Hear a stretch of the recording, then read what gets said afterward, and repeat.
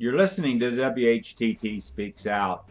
Each week, Chuck Carlson and members of We Hold These Truths look into events that are, for the most part, ignored or overlooked by the mainstream media. And we analyze these events. To get free and periodic updates to this program and our other interesting programs, be sure to enter your email address in the Subscribe to WHTT box on the right side of our website, WHTT.org. And now, ready, set, let the sparks fly. In today's WHTT Speaks Out, we've got I think a very provocative message that Chuck is going to be talking about. It's the secret message of Jesus. And that sounds very intriguing, Chuck. Thank you, Tom. This is a book by Brian D. McLaren. It's out of print. And I came upon it because one of the elders in my church came to me and said to me words to the effect that I think our churches have turned their backs on modern events of peace and war, or words to that effect. And he handed me this book and asked me if I would look at it. And so I want to just spend a few minutes explaining what's in the book. And this is on our website under the title of the book, The Secret Message of Jesus. I found Jesus' secret message in an out-of-print book by Brian D. McLaren. McLaren concludes, those who are committed begin a new life's work on earth, our first mission field. Many never recognize this calling and die without finding it. If this is true, those of us who are waiting for heaven to envelop us are missing out on Jesus' not-so-secret plan for us. I can say that I certainly missed it for a long time, especially in the years when I was a nominal evangelical under the influence of dispensational believers. I would like to take back some of my acts and statements from those days. This book seems to redefine life missions, stating, quote, the secret purpose of Jesus isn't primarily about heaven after you die. It doesn't give us an escape hatch from the world. Rather, it thrusts us back into the here and now so we can be part of God's dream for planet Earth. That's on page 183 of Mr. McLaren's book. I add, do so in spite of the incredible evil we see all around us. My effort and our organization, We Hold These Truths, have focused on the apparent evils of one nation that is more powerful than all the rest and has been in endless wars and or scheming for combat for most of my life. Our once noble nation blames these killing conflicts on the lesser powers. Those people then become the victims of the next war. The underlying purpose of each war is economic, as we explain. We are fighting to keep the economy boiling. We are fighting because our leaders want to keep the economy boiling. We also point out that churches have a responsibility to oppose social evils with at least as much vigor as we oppose starvation after a natural disaster in some faraway place. As my friend who loaned me The Secret Missions of Jesus put it, most evangelical churches seem to have missed the point. They teach that the purpose of our earthly kingdom is to make a salvation commitment to take care of our afterlife. The full extent of many church mission work is a natural outreach to help financially needy. Meanwhile, wars and threats of wars go on, unchecked and unreported by our churches. Our political leaders blame these serial wars on, quote, hostile, end quote, little states, who they vilify to keep our church leaders quiet. Worse yet, our churches fail to even pray for world peace. Why not? Because to pray for peace is to recognize war. It is clear logic that when churches fail to pray for peace, they are endorsing the warring system, knowingly or not knowingly. How much more logical that Jesus is calling us to make our mission while we are here among the living, rather than waiting to domicile us with the dead. Have we found something in Scripture that rules out this thinking? Or is this what traditional Christianity was and always has been? Thank you for that, Chuck. We have seen that evangelicals tend to ignore this issue of peace, and a good example is Dr. Robert Jeffress. He's the senior pastor of the First Baptist Church of Dallas, and it's quite telling in an article that he wrote on May 1st, just a few days ago. It's entitled, Robert Jeffress, America Has Forgotten God, the Best Hope is Prayer. And this is from Fox News, and this is an opinion piece, and we'll have a link to it. But down here in the article, he refers to James 5, verse 16, says that the prayer of a righteous person releases God's power. And that verse actually says, therefore, confess your sins to each other and pray for each other so that you may be healed. The prayer of a righteous person is powerful and effective. But our question here is, from some of Dr. Jeffress's past proclamations, we question whether he is really a righteous person that he's referring to, because he's publicly come out and called for the killing of the leader, Kim, of North Korea, and he's used the Bible to justify this, which it seems kind of contradictory to what he's saying about the importance of prayer. And so, yes, we do need prayer by righteous people. And so this is a very telling incident where evangelicals have basically ignored the killing that the United States is doing through our serial wars. And so they paid lip service to this concept of prayer, praying for the government.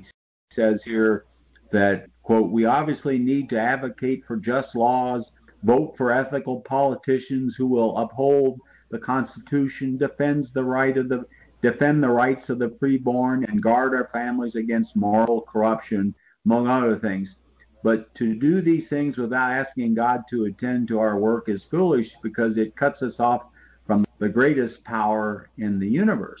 And that certainly is a true statement there, but his previous actions bring this all into question. What's actually going on here? Tom, I might add that I have thought back, and I appreciate the church where I attend, and some of the people there even appreciate me. Sort of an increasing number might appreciate me a little bit, but I don't know how well they understand us, you and me.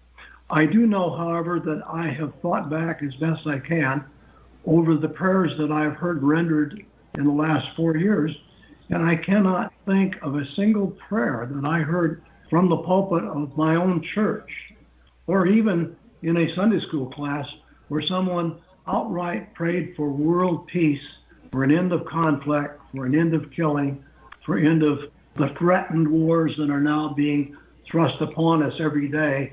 And we could all name the places. Before the evening's over, we probably will. We can all think of who is being promoted for our next series of wars. And in my church, again, I don't recall a single prayer where anyone stood up and rendered a prayer for world peace or the end of conflict. Have you heard such a prayer in your church? No, not really. It's generally just a general type of thing.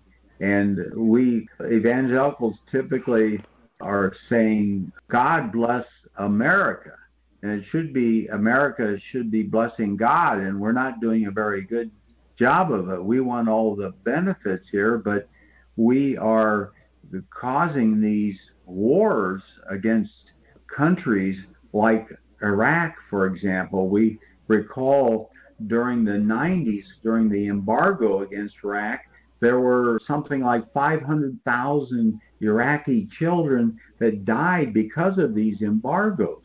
In fact, the Secretary of the State at the time, Madeleine Albright, was interviewed on TV, and they asked about the deaths of these 500,000 children. Was it worth it? And she said it was.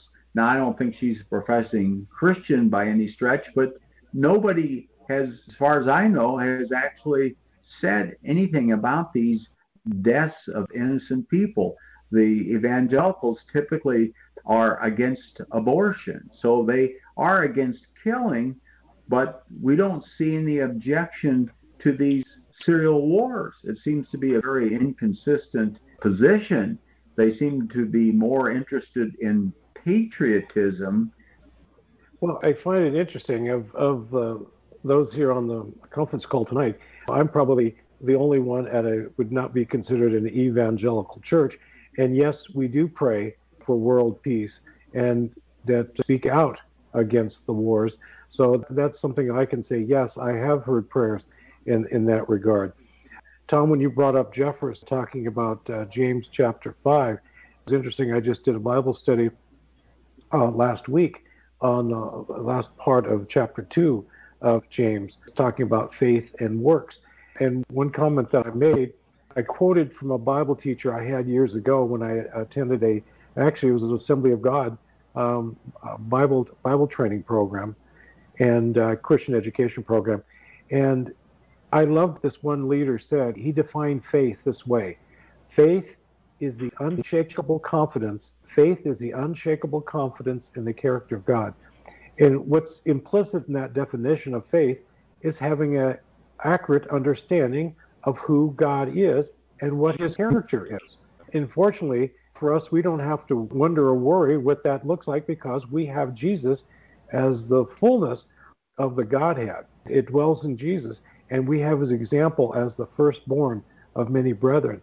And this notion, and Chuck, I don't know where this came into the church, this whole idea of raise your hand, say yes at the right spot, you've now got eternal life, and you can just go on and you are saved. The big emphasis is save, save, save, save, which the way I read my scriptures, it says you're to be my witnesses in Judea, Samaria, and to the uttermost parts of the world. And if you're going to witness about something, you have to experience, you have to see it, you have to, if you're going to be a witness, something has to have happened. And it's not just raising a hand at a meeting and say, yeah, yes, I want to be on this gravy train.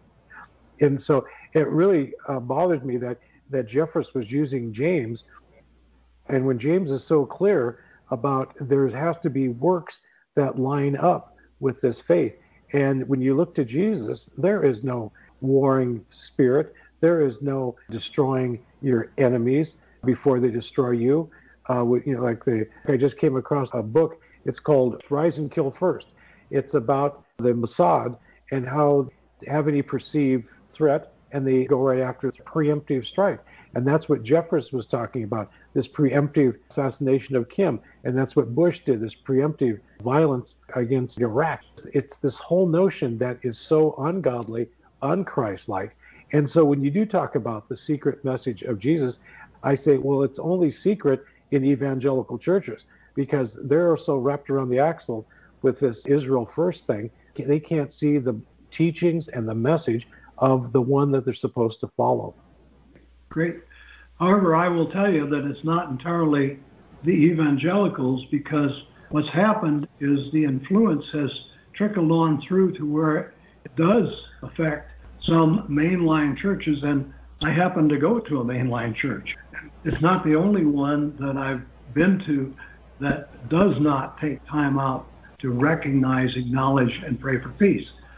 So I would say that the evangelicals, through their influence, have actually caused the mainline churches to, in a lot of cases, knuckle under and simply take the easy route out. Just don't bother to discuss war. Then you don't have to bother to discuss the causes. Then you don't have to bother to discuss the consequences. Then you don't have to bother to see the dead and the blood. And you don't have to think about the aftermath and what the next war will be. And you certainly don't have to stop and sit down and ask yourself, why are our leaders dragging us in one conflict after another? Why do they have publicly 3 or 4 right on the agenda, future candidates for war right now as we speak? And that, I think, is common not only to the evangelicals, but when I say evangelicals, I mean evangelical dispensationalists, who we have come to call Christian Zionists, but also that this influence has trickled down into the mainline. Mr. McLaren is a member of the mainline. Well, it's interesting, Chuck and Craig, that just a few days ago, the National Day of Prayer was observed, and that was initiated in 1952 by Congress, and every year the president signs a proclamation. And so it has become an event that is basically controlled by evangelicals. And another example that I'd like to offer, the 2017 chairperson of the National Day of Prayer Task Force is Anne Graham Lotz, Billy Graham's daughter. And she, in an example, and we'll have a link in a tribute to my wife, but I'll briefly just give a little explanation. Anne Graham Lotz was in Jerusalem in 2014 while there was a war by Israel on Gaza where 500 children were killed, over 2,000 people were killed, and 75% were civilians. And she was urging people to not worry about the war because they were told by the Israeli government everything was safe, and that not to cancel the tours. She was, along with Kay Arthur of Precepts Ministries, showing very much callousness to what is going on. And so Tom, let me interrupt to ask you a question right here and now in the middle. How much of the National Day of Prayer's prayer time was spent praying for peace all over the world among the warring places? I can't say that because at my church, actually a friend of mine was doing some studying on this. He had gone to the service last year on the day of national prayer, and there were about 1,500 people in attendance. It was at 7 o'clock at night, and he said it was very inspirational, and I don't know what particularly transpired then, but he asked me to go this year. It was being held from 6 a.m. to 6 p.m., and he asked me to go take a snapshot, and so I went between the noon and 1 o'clock hour, and it turns out there were only 7 people at one time, and during that whole hour, not more than 12 people showed up. There was no pastor, so it was just people praying individually, so I don't know what they were praying. So there was no leading in this particular incident. So there were other, obviously, events around the world, so I can't speak to those, but it is curious that the day before the National Day of Prayer, this same Dr. Robert Jeffress was with other evangelical Christians in Washington preparing for the re-election campaign for Donald Trump in 2020.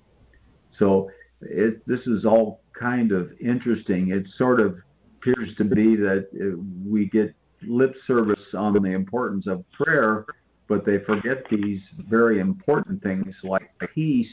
In that vein, Tom, let me respond with something that we can say for absolute certain.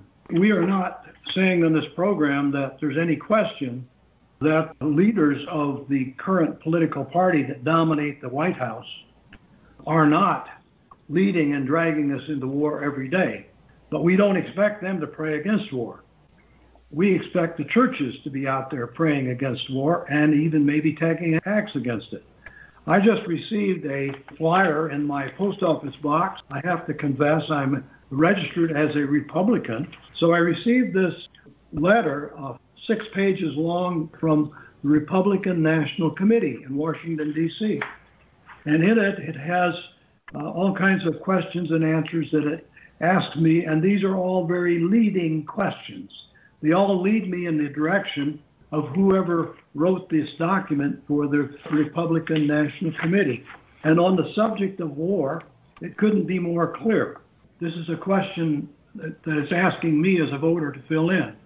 I want you to consider the leading nature of this question.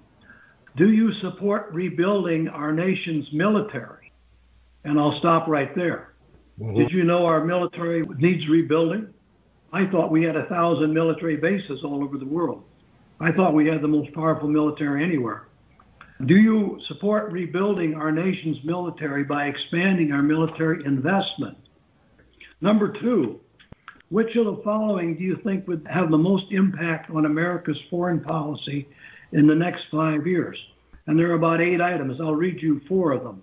Number 2, the denuclearization of North Korea. Now, by denuclearization, this implies force, and it is obviously a leading step toward war is when you say you're going to denuclearize somebody. That means you're going to take their weapons away. Number 3, Iran's development of nuclear weapons. Here the implication is that we have a nuclear threat in Iran. And then the next one, the growing military and economic power of China. So now we have China as a growing military and economic power, then that the people who wrote this are asking us to join them in the belief that China is a world threat to us militarily.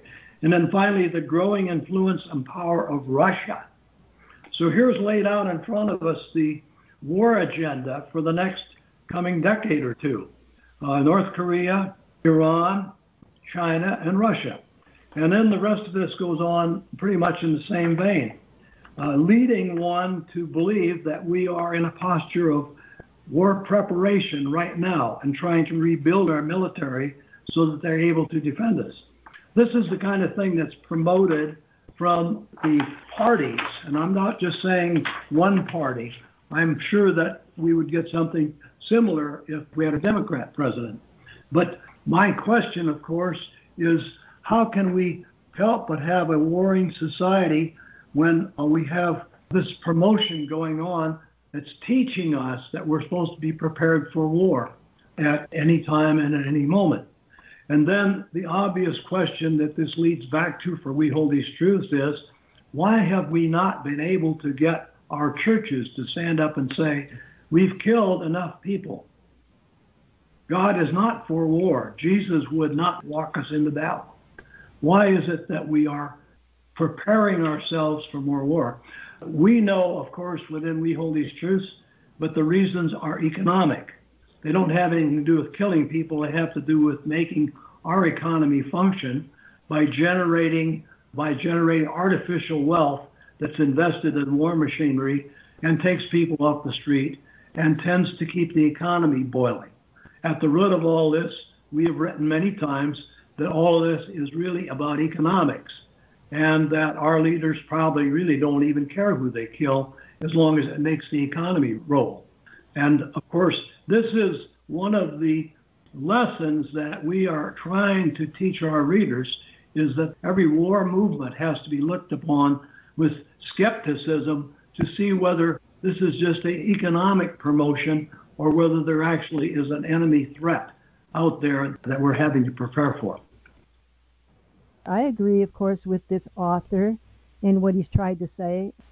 As I see it, this so-called secret message and the purpose of Jesus' life was to teach and exemplify love in all its many forms and manifestations. I agree that to focus merely on getting oneself into heaven is an error. And as you gentlemen certainly know, nothing is more important, and Jesus certainly taught us that nothing is more important than how we reach out and care about and care for one another. But do not let us hurt one another, whether in the womb or out of the womb, Christians. You know, like one of you said, most of these Christians do stand for pro-life as far as the baby goes. But on the other side of the world, where our tax money is being used to manufacture unbelievable amounts of bombs and bullets, they don't even think that possibly could be wrong. Coming off what you said about the reward and so forth, a passage that gets really twisted by most churches is out of 1 Corinthians 3, verses 10 on, where Paul says, according to the grace God has given me, like a skilled master builder, I lay a foundation, and someone else is building upon it. Let each one take care how he builds upon it. For no one can lay the foundation other than that which is laid, which is Jesus Christ.